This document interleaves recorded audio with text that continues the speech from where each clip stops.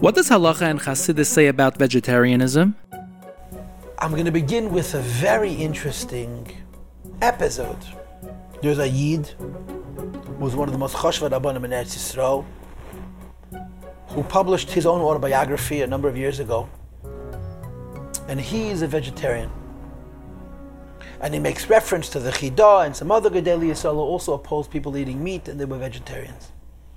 He visited the Rebbe in Yechidus and raised the question of vegetarianism to the Rebbe. And in his biography, he describes what the Rebbe told him. But there's a bit of a problem. Problem is that this Yechidus happened in 1962. And when he came out of the Rebbe's room, as was traditional in those days, the Bachrim circled him and asked him what conversations they had with the Rebbe. And he told the Rebbe about his conversation about vegetarianism, and they wrote down then what he told them. And in his book, he writes something quite different. And frankly, I incline to believe what the Bachrim wrote for the simple reason, first of all, they wrote it at the time, and second of all, they didn't have a bias. And according to the Bachrim's account of what the Rebbe told him, the Rebbe said to him, vegetarianism is something for Yechidei Gula. The notion of being not meat eater within the framework of Yiddishkeit, and quoting Gedolei Yisrael and Gedolei HaMekubalim that spoke about not eating meat, is something for individuals. But the idea that Jewish people should not eat meat is not part of our religion. It's not part of our religious paradigm. And I'm going to explain to you how I understand this. Vegetarianism has a variety of different bases. One, of course, is health. And if a person's vegetarianism has to do with health, I don't think this crosses over any lines when it comes to Torah and Halacha, or even Hashkafas Hayadas. It's a question of medicine. Doctors tell you how you have to be healthy. There's no requirement to eat meat. It's Mahuda to eat meat on Shabbos and Yom Tov, but Mashiach will come, have to bring a carbon Pesach, he'll have to eat a kazayas of flesh. But you're not mechuyev to eat meat in the absolute sense of the word. In other words, you can explain that if a doctor says it's not good for you to eat meat, so that becomes your Einik Shabbos and your Simchas Yom Tov and so on. But there's also vegetarianism on moral grounds, on ethical grounds, about cruelty to animals. And in cruelty to animals itself, there's two levels. The first is that the practices in the slaughterhouses are cruel. That, in other words, that in the shlachtais, that they actually are abusive to the animals. And there's no doubt that Torah does not support that. Torah is not indifferent to the pain of animals. There's the Gemara about Rabbeinu HaKadosh and so on, where they talk very seriously about the halachas of Tzar Balei, including when you're killing animals. That when you kill one animal, the other animals shouldn't hear that the first animal is being killed, so they shouldn't be frightened and so on. There's no justification in Torah for being cruel to animals and saying it doesn't make a difference. So that also has a place. But then there is also the argument of cruelty to animals, that you're not allowed to kill animals altogether, as if animals have the same rights as people. And this is a very, very big movement, and it's a radical movement, and it's a militant movement, it's an extreme movement that says when a human being kills an animal, it's no different than a human being killing another human being. This becomes a religious question.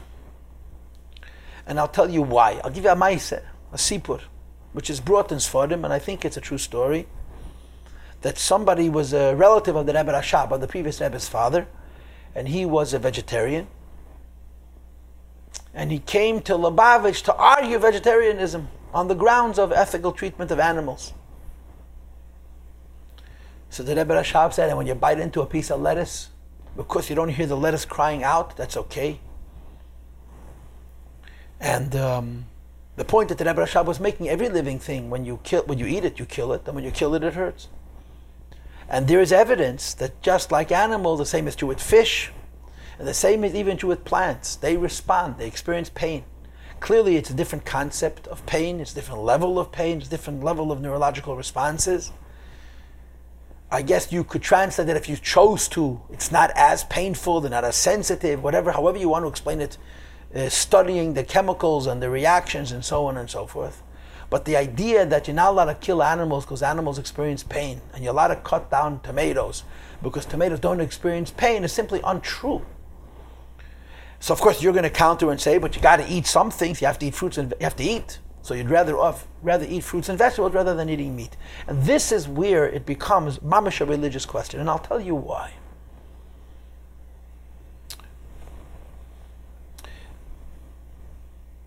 What's right and what's wrong? What's true and what's false?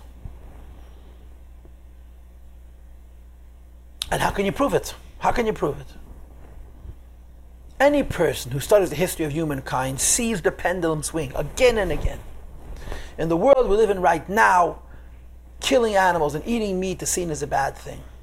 It wasn't very long ago that hunting, which is real cruelty, was considered sport by the same people who today are so against killing animals.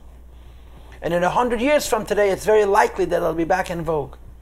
Meaning to say that the society, the culture, and the way it responds to right and wrong is constantly changing, constantly evolving. Right now, the world believes that this is moral, this is immoral, this is ethical, this is unethical.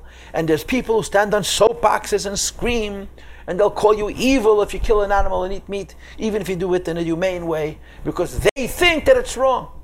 50 years ago, the people who were in their category didn't think so. It's very possible that in 50 years from today, they're going to think differently than they think now. But right now, this is the moral high ground, as they call it, so they run around and scream, and they feel very self-righteous, and so on. What's right and what's wrong?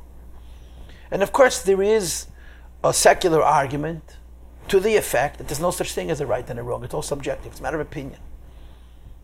And people lobby, right? The world in which we live is people trying to convince people that what they think is right, and they should buy onto it. And there's so much pressure that exists in the media and in social circles to get people to accept certain practices as moral and other practices as immoral, certain ways of life as acceptable and other ways of life as unacceptable, and so on. And of course, one of the areas of this entire ongoing debate is the question of eating meat. And there's a lot of people who say that any kind of killing of animals, even if it's humane, is cruel. And it's not enough that they don't want to eat meat. You're not allowed to eat meat. And if you don't agree with them, then you're a bad person. Are they right or are they wrong? Of course, they think they're right. They think they're so right that if you don't agree with them, you're a bad person. You have to agree with them, and so on. But on what grounds? On what basis? And of course, the answer is because this is what they think. Now, something may happen. It doesn't matter what, but something may happen, and they may change their mind in 10 years, in 20 years, in 50 years, and then morality changes. And the history of the world is a series of ebbs and flows about all of these kinds of questions. Enter into this debate Teiras Hashem, the Torah. What is the Torah? The Torah is the wisdom of God, period. The Torah is the Chochmah of Hashem. And of course, if you've learned Chassidus, you understand it says in the Zohar that the Torah is the blueprint of creation. The creation radiates from the Torah.